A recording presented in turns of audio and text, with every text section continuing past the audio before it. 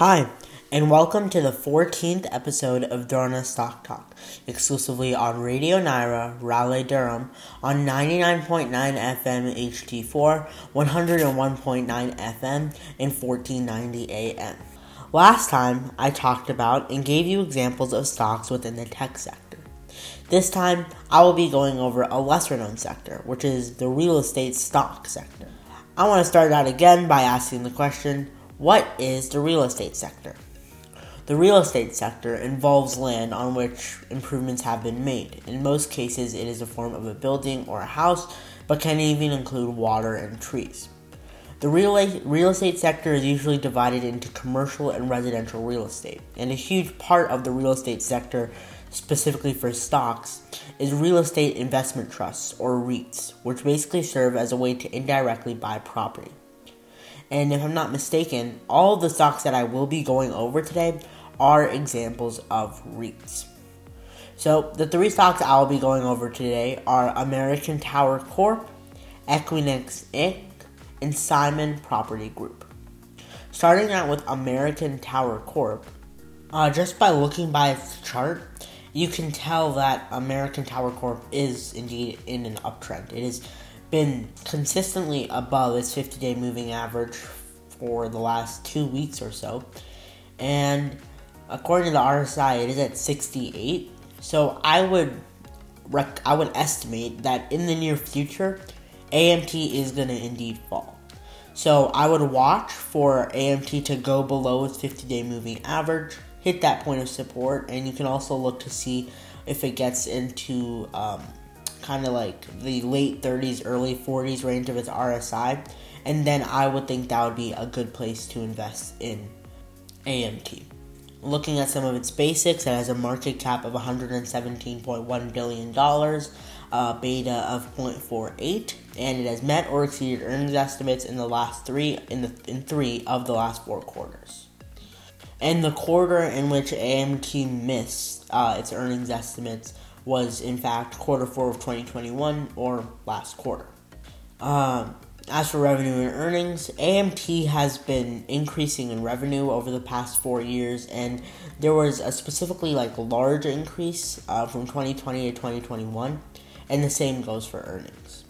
As for analyst recommendation rating and stuff like that, most analysts recommend that you buy AMT right now. It has a score of 2.3, which is closer to 2, which is a buy. And as for the price target set by analysts, the average price target for AMT is $36 above its current price. So that's obviously a really good sign. The next stock I will be going over is Equinix with the ticker of EQIX. Yeah, and Equinix is definitely on the higher side of prices with a price of $763.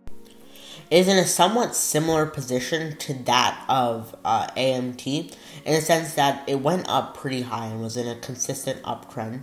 It then went down. However, it never actually sank below its 50-day moving average and went down a little bit before going back up again. So it kind of formed like a zigzag almost.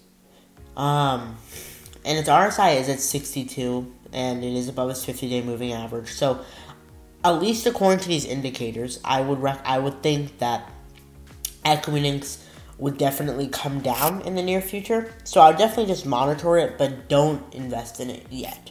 However, I do believe that Equinix could definitely yield some good returns. As for the basics, it has a market cap of $69.2 billion and a beta of 0.46, similar to that of AMT.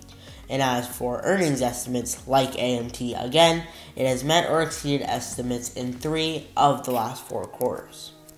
So it also missed earnings estimates in quarter 4 of 2021.